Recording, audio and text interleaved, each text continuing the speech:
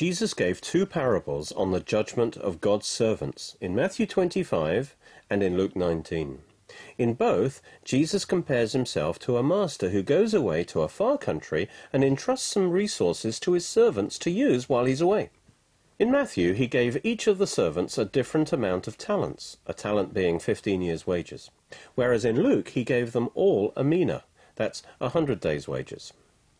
He told them to occupy themselves and use his money productively. Some of them were faithful to use that money, but others hid it away in the ground.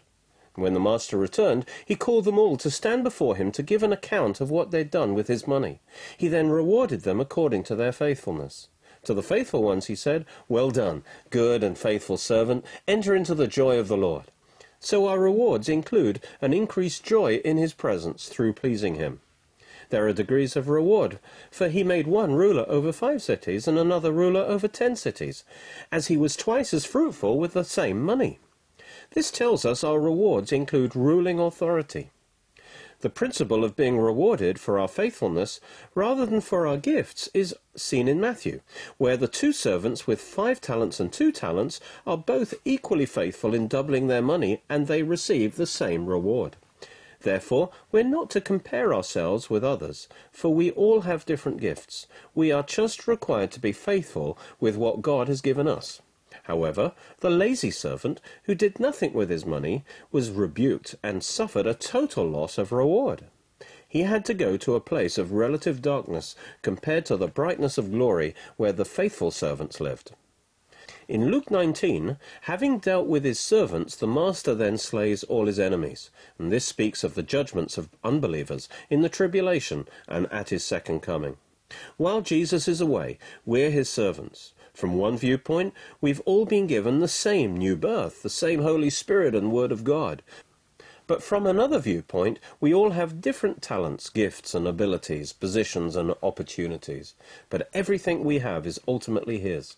The question is, are we using what we have to serve him and forward his kingdom? Or are we just putting it in the ground and not using the opportunities God's given us? What a wonderful thing it would be to receive the Lord's commendation when he returns. How sad it would be to be rebuked for being a lazy and disobedient servant. Although our good works do not save us, they're nevertheless vitally important in determining our eternal rewards. The eternal rewards at the judgment seat include 5 crowns. The Greek word used for these crowns is Stephanos, denoting a victor's crown won by the athletes in the Olympics. The crown is given at the end of the race. The Christian life is like running a race. So when we've completed our race in this life, we'll stand before the Lord and receive our crowns. Jesus said in Revelation 3:10, "I'll keep you from the hour of trial which will come upon the whole world," the tribulation, "to test those who dwell on the earth. Behold, I'm coming quickly," in the rapture. "Hold fast what you have, that no one may take your crown, your reward." This is the promise of Jesus' imminent return to deliver us from the tribulation by the rapture. He confirms that this is the time that he'll judge us and reward us by giving us a crown. He uses this truth to call us to stay faithful, so we don't lose our crown. So God has a crown waiting for you if you're faithful. But if you're unfaithful, you'll lose your reward, and someone else will get your crown for doing what you should have done. So hold fast to your calling, walk in fellowship with God, and be faithful. Now let's look at the 5 kinds of crowns we could receive on that day. The first is the incorruptible crown, for walking in the Spirit and not following after the flesh, for exercising self-control and denying yourself in this life in order to live a Spirit-controlled life, for living in victory over the sin nature of the flesh. This crown goes to the man who puts God first rather than the corruptible things of this life. In 1 Corinthians 9:24-27, Paul compares him to a disciplined athlete. Those who run in a race run to receive the prize, the reward. Run so as to obtain the prize, the crown. We need to have the same determination as Olympic athletes to run our best race and gain the eternal prize at the end of it.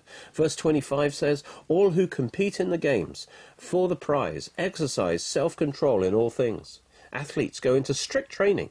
They can't just eat and drink anything and waste their time and expect to win.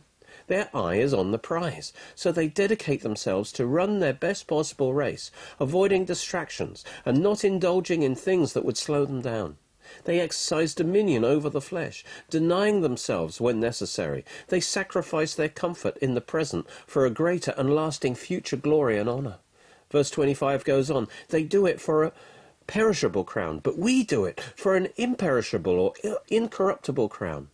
The fact that it's incorruptible confirms that this is an eternal reward. If they exercise self-control and denial for a temporal crown and glory, how much more should we be willing to control our flesh to gain an eternal crown? Whenever we deny ourselves to put the Lord and his work first, or suffer and sacrifice in order to do his will, we're gaining a greater eternal crown of glory, which will far outweigh anything that we've given up in this life. Verse 26 says, therefore I do not run aimlessly. That means he runs with purpose. He says, I discipline my body, and that's in order to run with the purpose of fulfilling God's will. He says, and I bring it into subjection, lest when I've preached to others, I myself should be disqualified. He's not talking about losing his salvation, but being disqualified from receiving his crown. 2 Timothy 2:5 agrees. If anyone competes in athletics, he's not crowned unless he competes according to the rules. In those days, athletes had to follow strict rules of diet and exercise in their training, otherwise they were disqualified, just as today's athletes are disqualified for taking drugs. Likewise, if we don't do things God's way, but take shortcuts, we will lose our crown. Paul said that rather than being body-ruled, he brought his body into subjection, so that he would qualify for an eternal crown. To be body-ruled is to dissipate one's life in the various works of the flesh, listed in Galatians 5, including drinking, gambling, sexual sins, strife and worry. The result is disqualification, and Paul knew that even he could lose his rewards by letting his flesh rule him. The answer is to be filled with the Spirit and walk in the Spirit every day. And we can live a Spirit-filled life with the fruit of the Spirit rather than the flesh-controlled life. Then we'll gain a Christ-like character which God will crown with his glory. The second crown is the crown of rejoicing, or the soul winner's crown. This is in 1 Thessalonians 2:19. He says, what is our hope or joy or crown of rejoicing? Is it not even you in the presence of our Lord Jesus Christ at his coming? Likewise in Philippians 4:1, Paul called his disciples my joy and crown. Again, this shows that the judgment for reward will happen at his coming in the rapture. This crown of joy consists of all the people we've won to the Lord and discipled. It'll be given to all who fulfill the Great Commission. Thus it's also called the soul winner's crown. We are often too careless and indifferent. God tells us to speak to someone or pray for them, but we're too busy. We put it off, and so souls are lost. It's not enough to be ready for heaven. We need to take as many as possible with us. We should share our hope with them and invite them to come to heaven with us. The third crown is the crown of righteousness. At the end of his life, Paul said in 2 Timothy 4:7, I've finished the race, I've kept the faith. Finally, there's laid up for me the crown of righteousness, which the Lord will give to me on that day. And not to me only, but also to all who have loved his appearing. The crown is for those who keep the faith, who stay in the truth of God's word, persevering to the end. They run their race, staying in the right lane, staying in faith and in the will of God, walking in righteousness until the end. They do this because they love his appearing. They're focused on the end of the race, when they'll see the Lord face to face and receive his reward. Paul knew that he was at the point of death, and had stayed true to the very end, despite every pressure to turn aside. So he knew he'd receive a crown of righteousness from the Lord on that day, that is, on the day of the Lord's appearing to the church in the rapture. Now the fourth crown is the crown of life, given for enduring trials and persecution faithfully. James 1:12 says, Blessed is the man who endures temptation, tests and trials, for when he's been approved, he will receive the crown of life, which the Lord has promised to those who love him. Revelation 2:10, Jesus says, Be faithful unto death, and I will give you the crown of life. This crown is for those who are faithful to the Lord under testing, who continue to love and trust him, enduring through trials, temptations and persecutions. If we continue to love him through sufferings, we will receive the crown of life. We saw before that 1 Peter 4 reminds Christians who are suffering for Christ that they'll soon stand before his judgment seat, so they can rejoice, because they'll be rewarded for their faithful witness. The fifth crown is the crown of glory for faithful leadership. 1 Peter 5 says, "The elders who are among you I exhort, as a partaker of the glory that will be revealed. Shepherd the flock of God, which is among you, serving as overseers, not by compulsion, but willingly, not for dishonest gain, but eagerly, not as being lords over those entrusted to you, but being examples to the flock. And when the chief shepherd appears, you'll receive the crown of glory that doesn't fade away." Jesus will give this crown of glory at his appearing in the rapture. It's an eternal reward that does not fade away. It's for elders, and by extension, it's for all who are faithful in positions of leadership, whether it's in their family, job, or ministry. It's for exercising authority in the right way, with a willing and enthusiastic heart, loving, serving, and inspiring those under you, setting a good example to them. The greater your faithfulness, the greater your eternal glory. The more God entrusts to you, the more opportunity you have to prove yourself faithful and so qualify for a more glorious crown. But the other side of this is in Luke 12:48 that says, "Everyone to whom much is given, from him much will be required, and to whom much has been committed, of him they will ask the more." Usually God starts by asking us to be faithful over small things. Be content to be faithful in what God has called you to do, and then as you prove yourself faithful over little, he'll entrust you with more. Jesus said in Luke 16:10, "He who is faithful in a very little thing is faithful also in much, and he who is unrighteous in very little thing is unrighteous also in much." One example of a small thing in which God requires you to be faithful is your money. Luke 16:11 says, "Therefore, if you haven't been faithful in the use of non-righteous wealth, who will entrust the true riches to you?" The true riches include greater anointing and spiritual authority, as well as eternal rewards. Verse 12 says, "And if you've not been faithful in the use of that which is another's, who will give you that which is your own?" What you possess right now, including your money, is not really your own, because you can't take it with you to heaven. It belongs to the Lord, and it's on temporary loan to you to manage. But if you're faithful to use it right, on that basis he'll give you an eternal reward, which will be that which is truly your own, for you will possess it forever. Although it will be a thorough and exacting judgment, God will also be generous, rewarding even the smallest act of kindness. Jesus said in Mark 9:41, "Whoever gives you a cup of water to drink in my name, because you belong to Christ, assuredly I say to you, he will by no means lose his reward." God sees every good work of faith and love you do for him, and he will reward you generously for it, with an extra measure of eternal glory. His reward is eternal, and so it has infinite value, for it will continue to be ours forever. So whatever we sacrifice will be as nothing in comparison. Matthew 19:29, Jesus said, "Everyone who's left houses or brothers, sisters, or father or mother or wife or children or lands for my name's sake shall receive 100-fold in this life, and inherit more, eternal life. But many who are first will be last, and the last first." This last phrase tells us that there'll be many surprises on that day. Many outwardly successful ministers will get little reward, because much of what they did was flesh and for their own glory, whereas others who seemed insignificant will receive great reward, because they were faithful in prayer and they did what God told them to do. So don't be jealous of those who seem to be more successful than you. Just be faithful with what God gives you to do, and in the end, what will matter is your eternal reward. Our present body cannot handle the glory that God wants to reveal in us. Only a resurrected body can do this.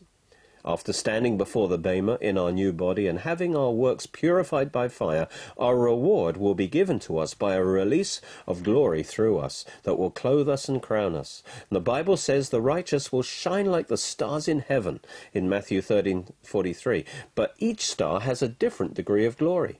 Daniel 12:2 says, "Multitudes who sleep in the dust of the earth will awake to everlasting life. Those who are wise will shine like the brightness of the heavens, and those who lead many to righteousness like the stars forever and ever." When we're resurrected, we'll receive a degree of glory shining out of us, which will differ according to our eternal reward. 1 Corinthians 15:40-42 says that in our heavenly resurrection bodies we'll be like stars shining with God's glory. Not only will our heavenly body express a far greater glory than our earthly body has, but like the stars, will have different degrees of glory from one another. He says there are heavenly bodies and earthly bodies, but the glory of the heavenly is one and the glory of the earthly is another. There's one glory of the sun, another glory of the stars. For each star differs from star in glory. So also is the resurrection of the dead. This glory will shine out of us, appearing as white glorious robes. It will also crown us. These crowns represent our capacity to give glory to God. We'll also be given different thrones of authority to reign with Christ. That's in Revelation 3:21. The degree of authority and glory we'll possess in eternity will be determined by our faithfulness in this life. This should motivate us to follow the Lord Jesus with all our heart, realizing that any moment we'll stand before him to give an account and receive a reward that will be ours forever.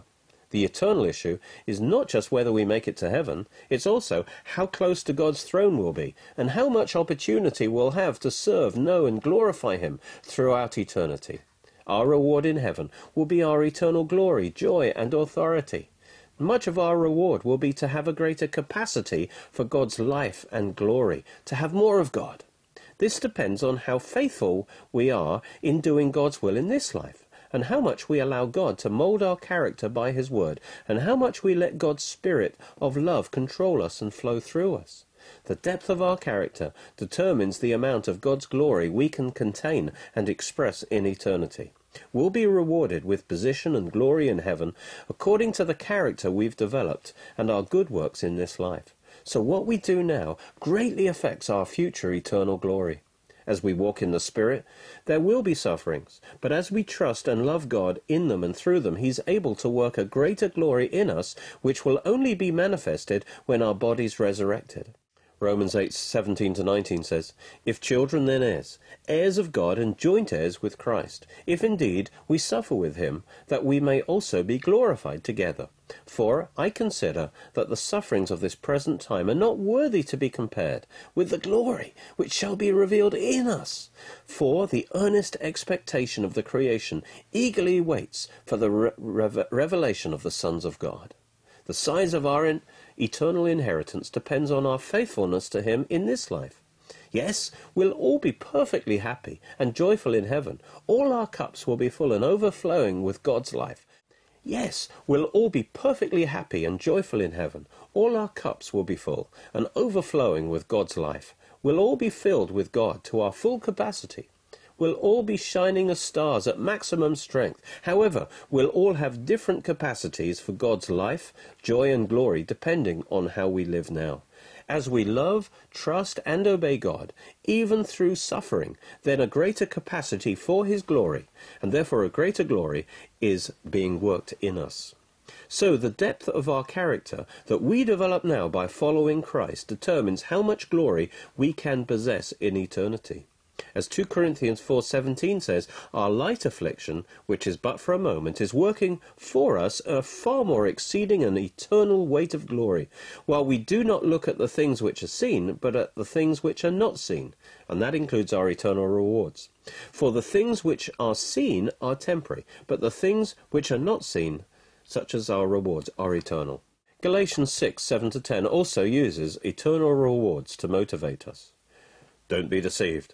God is not mocked. For whatever a man sows, that he will also reap. For he who sows to his flesh will of the flesh reap corruption. But he who sows to the Spirit will of the Spirit reap everlasting life. That's a greater abundance of life in eternity.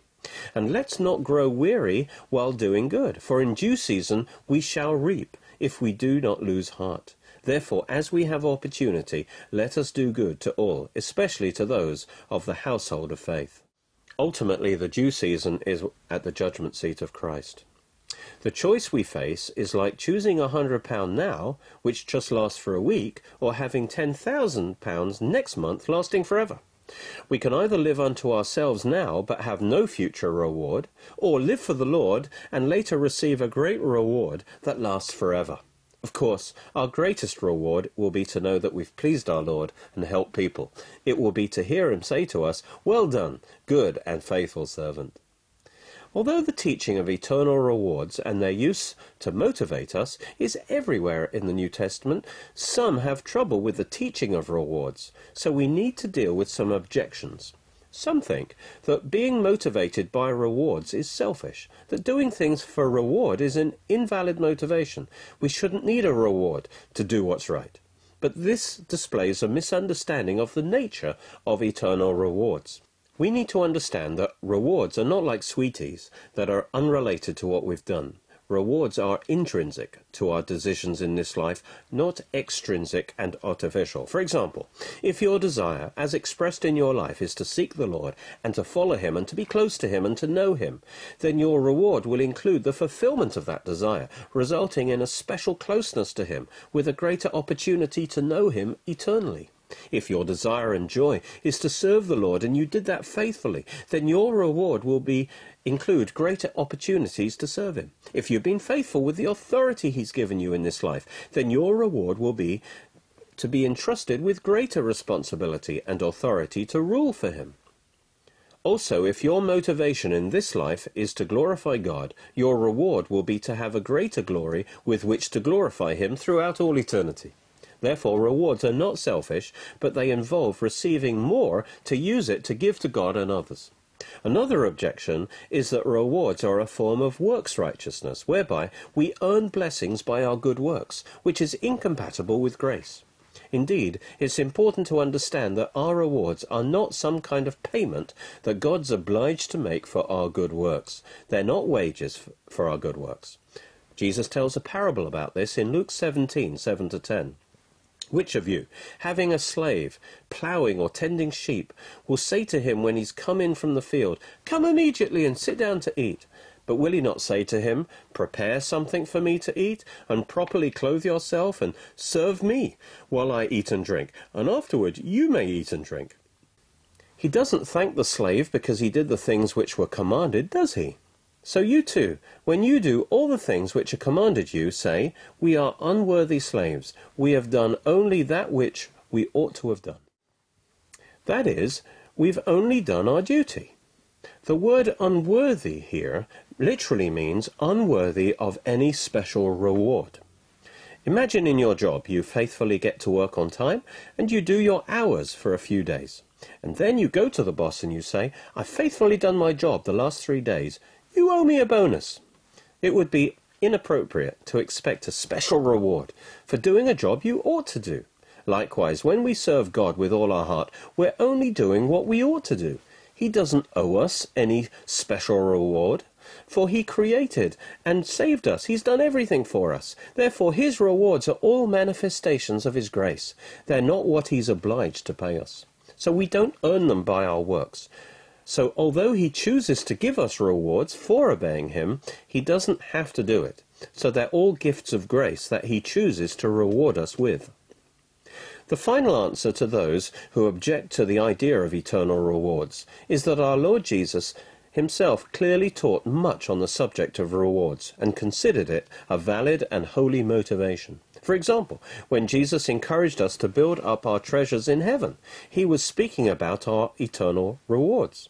In Matthew 6:19-21 he says, "Don't lay up for yourselves treasures on earth, where moth and rust destroy, and where thieves break in and steal. But lay up for yourselves treasures in heaven, where neither moth or rust destroys, and where thieves do not break in and steal. For where your treasure is, there your heart will be also." There are rewards and blessings in this life, but they're temporal, and they'll pass away. They wear out.